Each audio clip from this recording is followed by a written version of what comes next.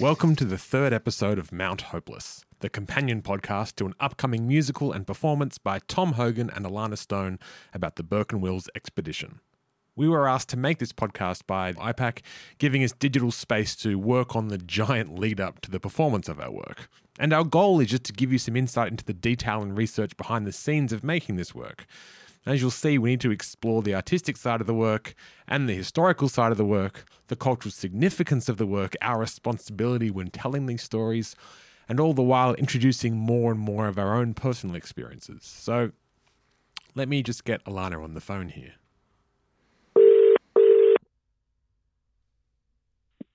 Hello. Hello, Alana Stone. Hi, Tom. How you going? Good. How are you? I'm good. I'm just trying to figure out this classic three-way phone call, you know? Yeah.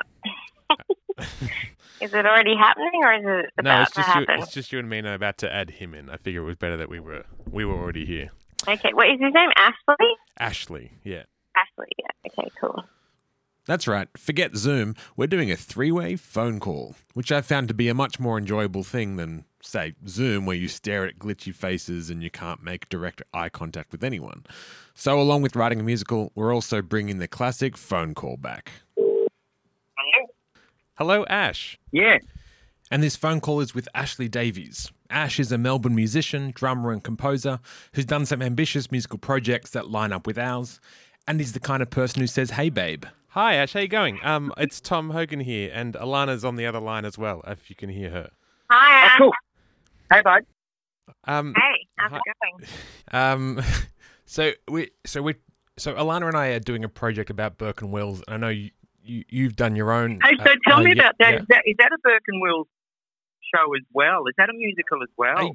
Yeah. So we sort of we're working on a retelling of the story that has these songs.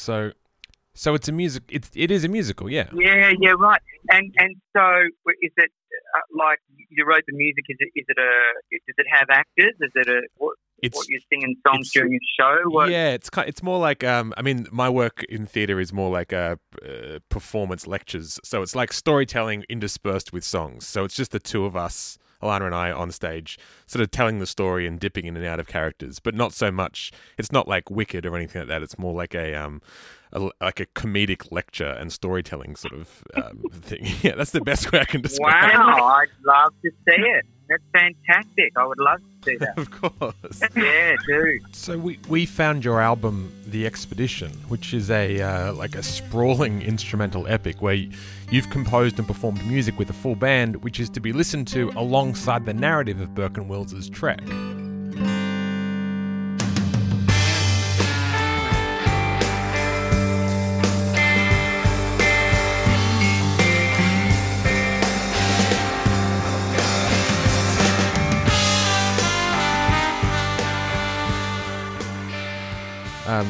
Like the format reminds me of Grieg's Peer Gynt, which, where In the Hall of the Mountain King comes from. It's like decorative incidental music to a play, and it comes with a story alongside each track, and then you've re-released it, narrated by voice of an angel, Henry Wagons. It's pretty gargantuous. Like, it's ambitious.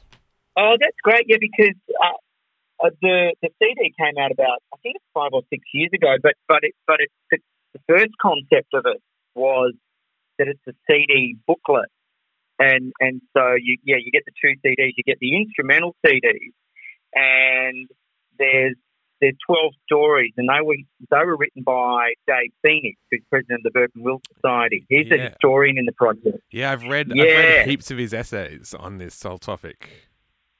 He's just magnificent. So, yeah, you could either listen to the instrumental music and then read the story, or then I did one of these on Ned Kelly as well with historian Ian Jones. I don't know if you're aware of that. Like another historic Australian kind of personality. Yeah. So, and with that particular CD booklet that we did, Ian wrote 15 narratives that went with the compositions that I did. And but after I'd done that CD, people said to me, "Oh, you should if you ever do it again, you should do a narration CD as well." So that's why I got Henry in to do one, so people could just sit there and listen to the story and the music at the same time. Or you could go to the booklet, read the story, and see the pictures, because there's some magnificent pictures in the booklet as well from Ludwig Becker and some of the artists on the expedition. This is huge. Like, Alana and I have trawled through the artwork and the scientific drawings and sketches by Becker and the team on the expedition, and like, we're still trying to figure out how to include them in the show without slowing the story down, or like if we do or not. But your booklet does a pretty good job of that, like of laying them out. I mean, it's just huge talking to someone who has turned the same story into a musical project. And so I think we just wanted to talk to you about your process and what it meant to you and how you did it. It's just because we're still figuring out a lot of the sort of story for ourselves. Yeah. Not only like the narrative of the story, but it's mostly about how we tell it, I suppose. So maybe my first question is, I mean, this narrative that you've got here, that is the 12 chapters of Burke and Wills by David Phoenix. Did he listen to your music? Like, did he write to your music, or was it the other way around, or like how did it sort of come about? Well, I wasn't actually going to do another concept album like I'd done with Ned Kelly, but someone put me onto the Burke and Wills story, and Burke and Wills was much the same as Ned Kelly in that I just had no idea really about who Burke and Wills were and what they actually did, and you know, I suppose popular to the opinion of others, I sort of thought they just got lost out there and really didn't achieve anything at all, you know. I mean, I still think that. But, well, you know, you still think that? Yeah, as in, I think that's one of the approach that Alana and I are taking in this story. It's like Alana knew this story before I did, and Alana, you got me onto this story, really. Well, my friends and I were passing around The Dig Tree, the Sarah Murgatroyd book, and I think we were all pretty into, adventure novels at the time. I don't know how we got onto it, but I think it's that same thing of not really being aware of that story, and it being a good combination of tragic and also quite funny in you know, its kind of ridiculousness and the over preparation of that expedition, which ultimately was its downfall. But yeah, I mean, she still writes.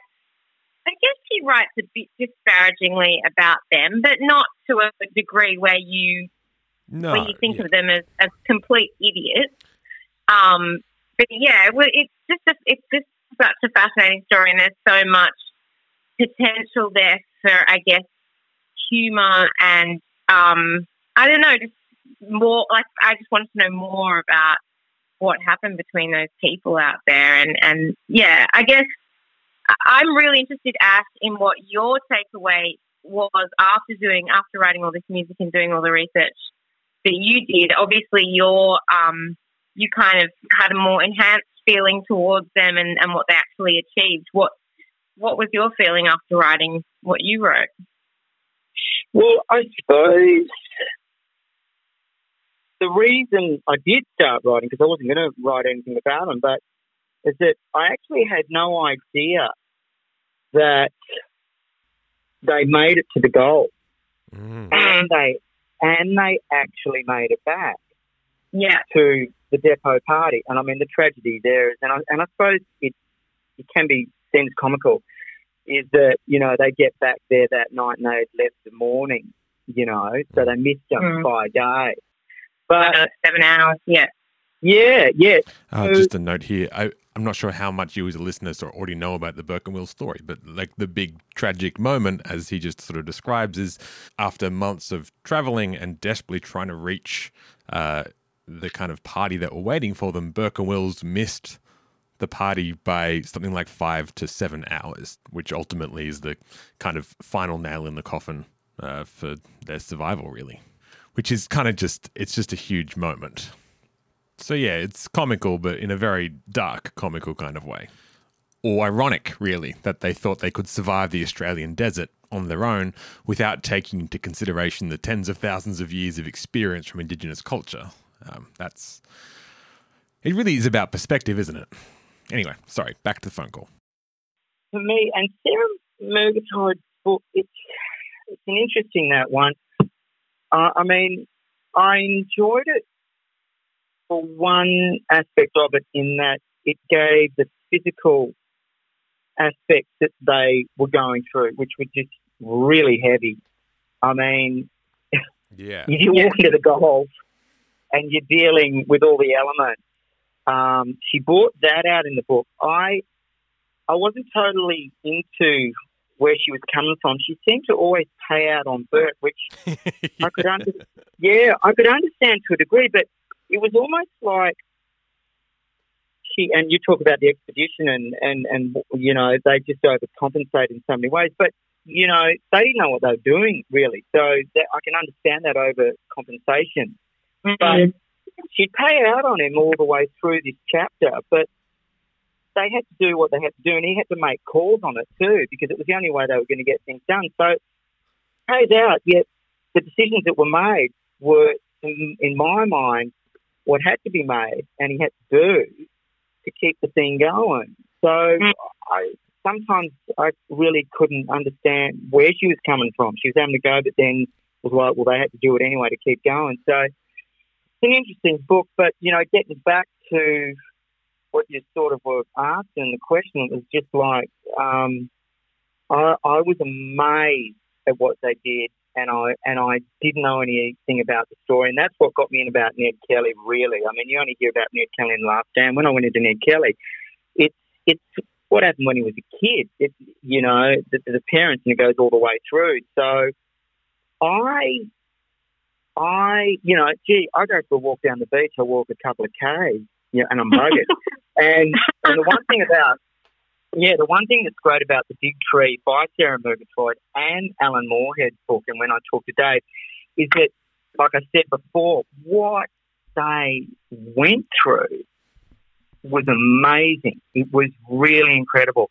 And the fact that they got to the goal and then they came back, that amazed me. And I've read about other people that have gone into Australia's, you know, explored, and these people were tough. And you can say, yeah, but Bert certainly seemed out there and eccentric, you know. But I did a few radio interviews when the CD came out, and not one of them knew that Burke and Wills got to the goal and actually made it back to the depot party.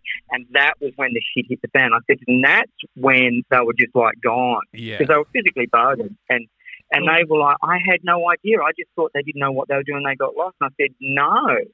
So that was really interesting. I was reflecting on a part of the story that I think your version does very well as well. Like on the way back when, and like, especially in Sarah Murgatroyd's book, she really just like paints the picture of the hell that they're doing. They're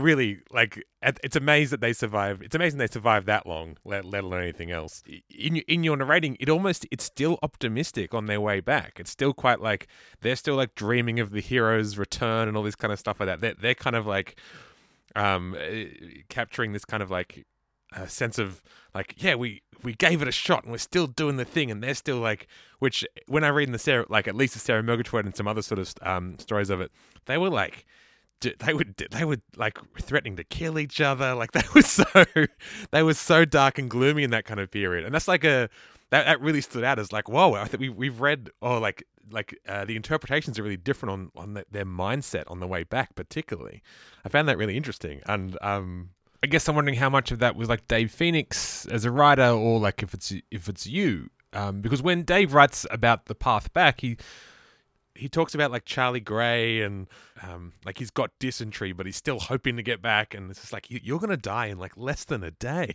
I don't know, all that kind of stuff. I find that kind of stuff quite funny only the sense that the angle that Alana and I are taking is a very sort of different sort of track. And so I really wanted to like talk to you about the more that you got out of it and how the optimism came through, or like what you think their lasting sort of being. Yeah.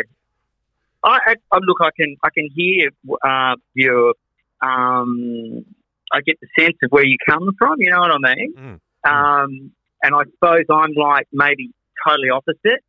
Like when I was reading it and about the story and what they're doing and everything that you're talking about, the dysentery and the shutting down of their body nearly every day, and they just kept on going.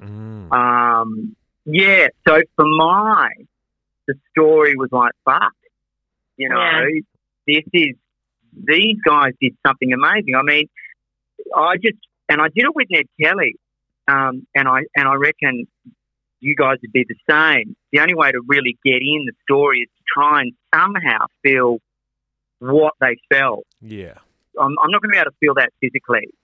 Emotionally, I might be able to get some sense of it. And, you know, because the Ned Kelly story could get really dark. So there were times when you just had to, if you're going to write a piece of music that you wanted to get that across, you had to get into a mind place that is sort of heavy and dark, you know, somehow.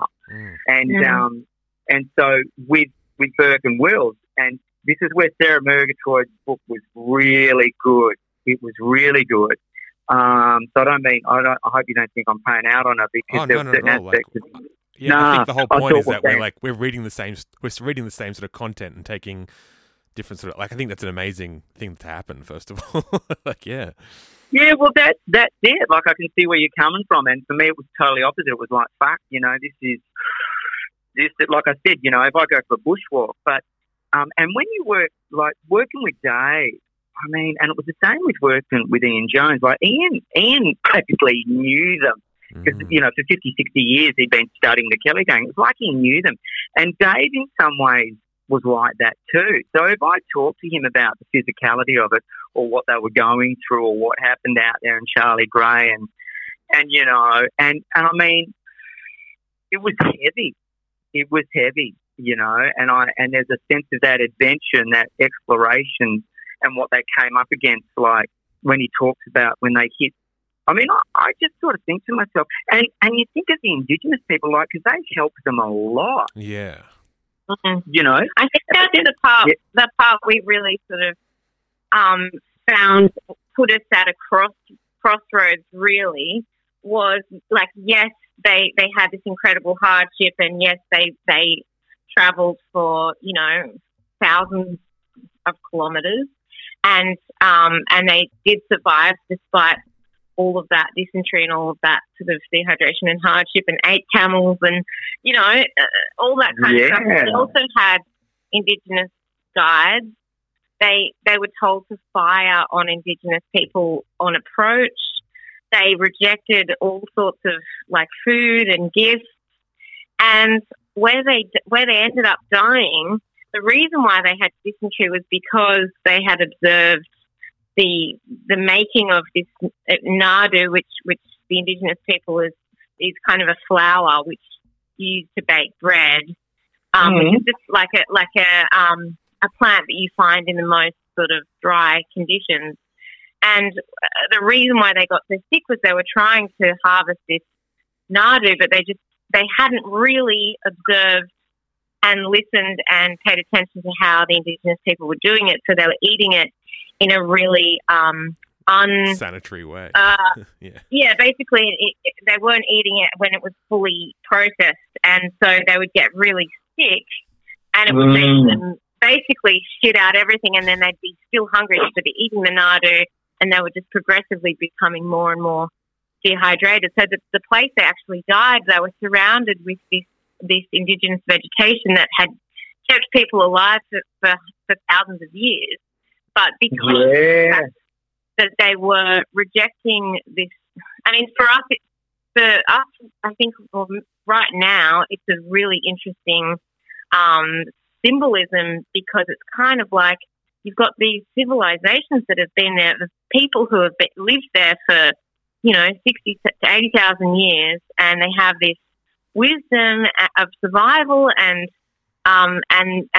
these explorers, in inverted commas, sort of walking in and saying, well, we don't need that. We don't need your help. We're just going to do this on our own. And not just that, but actually using them as guides and also kind of firing at them at will, just shows a real kind of arrogance, I think. And that's kind of where we've looked into, I think, more. We kind of read the Sarah Murgatroyd, and there's a little bit of suggestion of that, but it doesn't go right into it. And I guess we went more along that, because we realised we couldn't really just write a funny musical about a bunch of guys going into the desert and dying. We just realised that there's actually a lot more to this story, and in the current climate, there's a lot of really important aspects to the story that I think we realised we had to address if we were going to do this at all. So yeah, I think I'm with you. That really struck us when we went more into it. But I think you're right, because I think, you know, you can't really write them off as just 100% two-dimensional characters, because they did do an incredible thing, which is sort of unimaginable physically in this day and age, to do that sort of level of intense kind of, physical duress. Yeah, there's no possible way that I will ever embark on a journey like that. Like, I'm very aware that I'm the cotton bud in comparison. Yeah. Yeah. You know what's interesting, though, in doing this project with Dave, and I think this is another thing that a lot of people aren't aware of, is that he stressed how much the Indigenous people did help them. And the thing is with, and I'm sure you know this, is that Wills was really open to them, and he listened to them or tried to communicate, and did. Bert not so much, and that, you know, that's the thing with Bert. But you know, there's that yin and yang thing sometimes with Burke and Wills that seem to work with each other in certain ways. But I'm hearing you, but they did get a lot of help from them, and the Nadu that you're talking about, that was, you know, they certainly sort of worked that out a bit better. But along the journey, not right from the start, but all the way through, and yes, there were times when they shot, but it's an interesting one, because some of the groups they came across were cool, if I could, you know, for want of a better word. Some of the other groups they came across were like a bit more heavier. You know, it's like, oh, what are we going to do? You know, we shoot a bullet up in the air, they'll run away. I mean, I don't think they were shooting at them to kill them, or do you know what I mean? Yeah, like there's a process there to sort of like to just to be careful. Essentially, it's like the fear they were just scared of them. Essentially, is the way that I sort of read that. They're just like, exactly. Let's just try to avoid this altogether. Yeah, like if they were coming in and just taking stuff and all that type of gear, well, it was like, what are we going to do about this? You know, I'm not discounting that it would have been a really heavy situation out there, but you know, I get you. So there was the two ways. They were certainly getting help from them, but there were a couple of groups that were a bit heavy, and what are you going to do? Like, it's an interesting one, that one. Yeah, and I think that's the crossroads that we came to. We're like, oh, well then, like, where this story. I think you're absolutely right in that, like, Wills was definitely more open, and Burke was, it seemed like, to be staunchly against any involvement or help from Indigenous people the whole way, but still received it. It was such a weird. He's like an interesting character in that sort of sense. Yeah, he seemed like, nah, I'm doing it. Yeah. This is my thing. This is my thing a bit. But you know, one of the interviews I did with this guy who was right into Burke and Wills, he couldn't stand Burke. He said, "How can you be into this guy?" And I was like, "Look, I'm not totally with him or into him completely, but his drive and relentlessness and pushing, coupled with Wills's side of the character, was maybe what was needed to get this thing over the line." You know, there's parts of his character that I don't think were very helpful at all with Burke, but there's aspects of it that I can see the drivenness of it, sometimes maybe what was needed. You're right. They wouldn't have accomplished it that much without Burke's decision. But I think from the early on, we're like, oh man, you should have called this off. And like, I think that confidence is basically why they accomplished what they did. But it really also sort of painted their demise at the same time. And that's what I think is the interesting thing. Yeah. I know, but Tom, what I find so interesting is that they actually did to me, they did it. That like they did. The expedition did set out what it was meant to do, but the depot party, it was the fact that the depot party left. Like, imagine if they'd got there that morning. I know. It's just that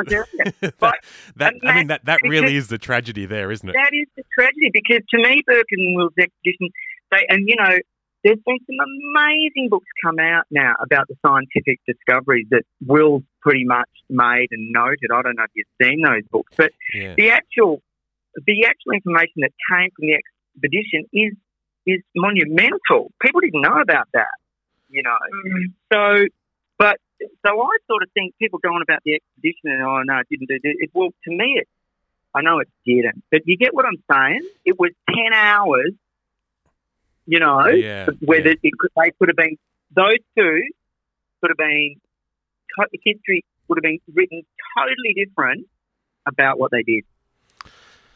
I think that's a really good point in that it's like, imagine if they did, history would be written different, but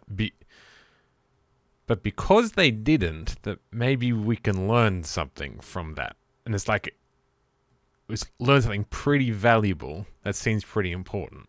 Can I ask, I was just wondering, like, just to give us because we both essentially embarking on sort of similar things, what was the kind of response you got from doing a Burke and Wills thing? Like, who were the people that were into it, or how do you feel the public or your listeners took your project on board? Well, because I've been writing instrumental music for a while, the public, because I've done live shows, these like the Ned Kelly one I just did down at Port Fairy again, and I did that so long ago. There's the music side of it, which is separate from the story side of it, if you know what I mean. Yeah, totally. Yeah, because what I do find is with both projects is when people come to the concert, or because I try and tell the story in both the shows, the overriding thing is definitely people had I had no idea. I had no idea about the Kelly era and this character. I had no idea that, in Burke and Wills, they got the goal. Shit. And they made it back.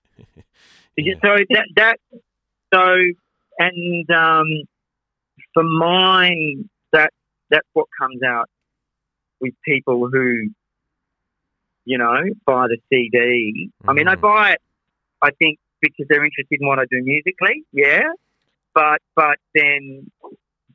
it's also, you either write songs, and in the case of this, there's a story. So it's like, all right, I'll listen to this music and I'll read the story. So the whole thing of, them reading the compositions by Ian and Dave is another aspect to it that sort of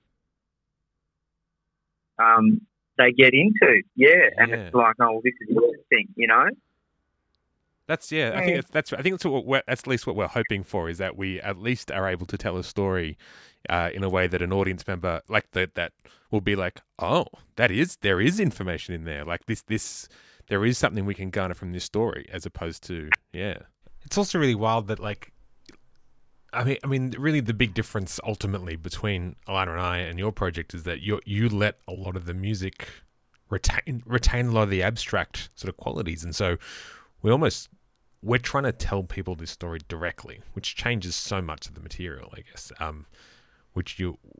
When we invite you to come and see it, you just get to watch a story that you already know very, very well, but we're just going to tell it to you again in a different way, with absolute clarity from our perspective, as opposed to like musical abstractness. It's interesting.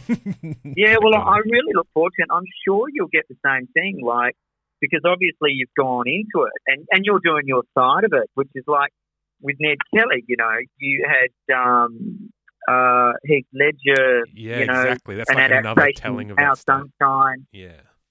Peter Carey's novel, it was just, but again, that's fiction and fact sort of thing, but there's always interpretation. But I'm sure just listening to what you guys, the story and your knowledge of the story, you'll get people going, I had no idea. And, you know, and I think it's really valuable that, you know, I mean, I've got my take on it, which is, but everybody's take's going to be different anyway.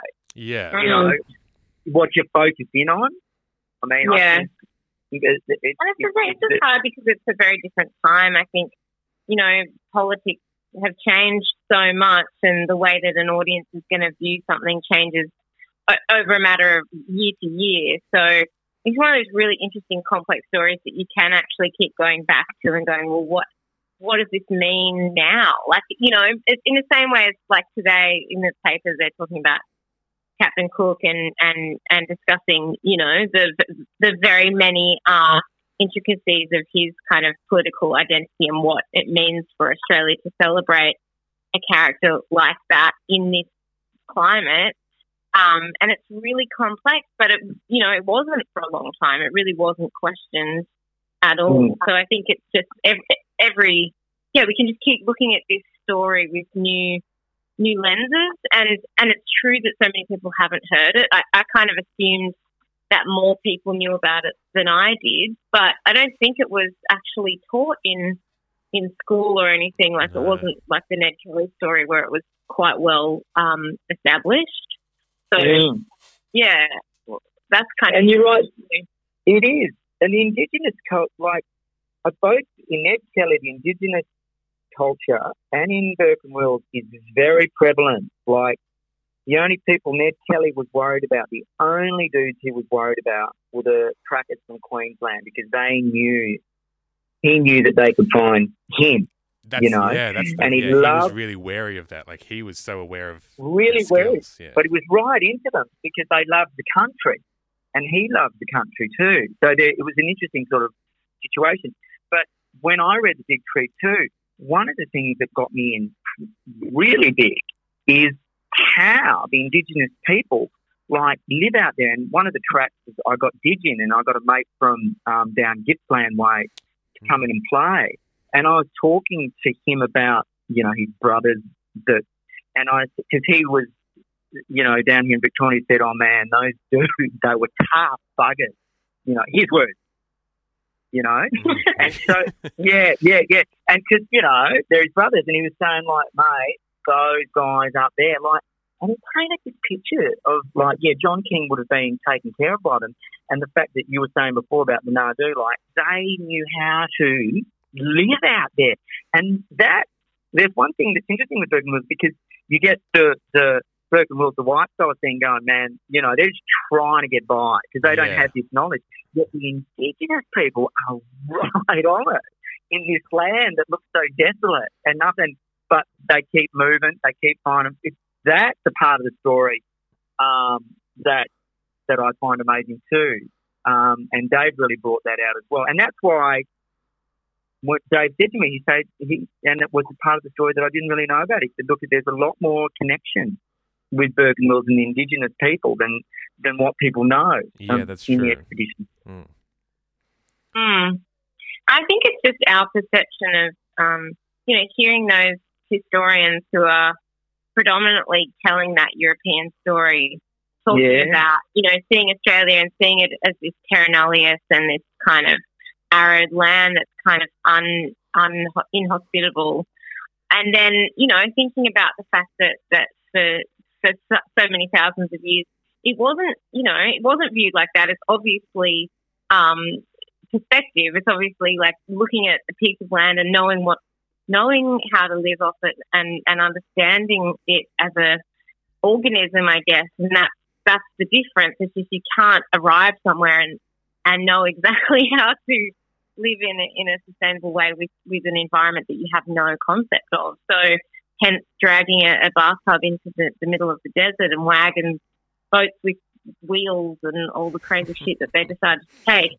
It's kind of like there's a level of it's just ignorance, and I think that's a huge part of why they perished. And I think what we've come up against in telling this story, and in the form of a musical, which, you know, is inherently, I guess, funny or lightweight in a way, we sort of like got to the point where we're like, okay, we really can't tell. We can't tell this story without representing this Indigenous voice or this other half of this story that's happening at the same time. And as two like whiteys that Tom and I are, like descended from European ancestors, that's what we're struggling with, is how do we then tell this story about Burke and Wills, these other two white people, as two white people, and represent the people who are voiceless in that situation and sort of continue to be voiceless in a lot of other situations. So, you know, that's our kind of struggle with writing this music. Man, I could imagine. Yeah. I could imagine. Yeah, in many ways, you were like doing it just instrumental version made so much more sense. It was like, oh yeah, this encapsulates it really well. Yeah, dead. That's why I went to. I was never. I mean, you know, with the Ned Kelly, it was like, do I write songs to this? And then I thought, oh no, I'm no Bob Dylan. And then then it was like, you know, because some of these old classical musical albums, they're written around stories. You know, this sweet vibe belongs to this. So I thought to myself, I'll get someone else who really knows the gear, you know, and Ian Jones is practically Australia's foremost historian on Ned Kelly, yeah? Mm-hmm. Yeah, totally. And sadly, he's not with us anymore. But Dave Phoenix is pretty much, I mean, I know that another massive book came out. Was it Peter Fitzsimmons came out about Burke and Wills? But I know that Dave worked on that Peter Fitzsimmons book. Yeah, I also read that book, and I was flabbergasted by some of the writing style I was not into at all. And actually, I genuinely liked David Phoenix's sort of accounts because he's much more academic about it as well. The Peter Fitzsimmons ones just really missed the spot sometimes. Yeah. Yeah, I'm with you. And so fortunately I met Dave and like I said, I just thought, oh man, he's the dude. And you know, it was great. He came on board and taught me a lot and there was a lot I didn't know, you know, which was one thing, which was was the Indigenous connection. You know what I mean? Yeah. But Dave's great when you talk to him about Burke. I mean, he's unbelievable, actually. So, yeah, it was a bit. My thing was like, all right, I've read the story, I loved it. This is my thing with it. Let's get together. What do you reckon? Am I on? You know, this is how I feel about it. Am I right? Am I wrong? Can you write the story? So, you know, I just went with that, which, is a lot, in some ways, very much easier than for just the reason that you were talking to me about. For me and you. Yeah. Which I think is easier to represent in music in like an abstract form rather than... Totally. Yeah. Because sometimes people ring me up to talk about this particular project and they don't realise that, I mean, I hope I've been helpful. Well, not helpful, but, you know, this discussion's been, you know... Oh, it's been great. This is awesome. Thanks so much. Yeah. But some people think that I'm the historian in it, and it's like, well, no, I'm not. Yeah, Dave is like, I love the story. I love the story, and I'm into it, and I can talk about it to a degree, but not in a real factual, historical sense of what Dave can, you know, and for that matter, Ian can. Yeah. Yeah, do keep in touch. Let me know when it's all happening. But, of course. Yeah, if you can't get in touch with Dave, let me know. We'll give you a holler. Yeah, sweet. Yeah. Well, thanks so much. Good on you. Cheers, okay. Ash. Thanks, Ash. Bye. Bye. So that was a big chunk of our chat with Ashley Davies. There was plenty more. Well, thanks so much for having that big conversation, Ash. I'll put a link to his Bandcamp page where you can buy the album and definitely check out his Ned Kelly work as well. Ash very kindly sent us a copy of the album after our conversation. He was a real champ and we're getting a taste of what it's like to come up against people who have a different perspective on this work. I'm looking to talking to Dave Phoenix as well, president of the Burke and Wills Society, who worked with Ash on his project, who's also a prolific academic on the subject. Next episode, we're going to hear from Alana exploring another side of this story altogether. So a big thanks to IPAC, and our theme song is by Nicole Smead. Thanks for listening.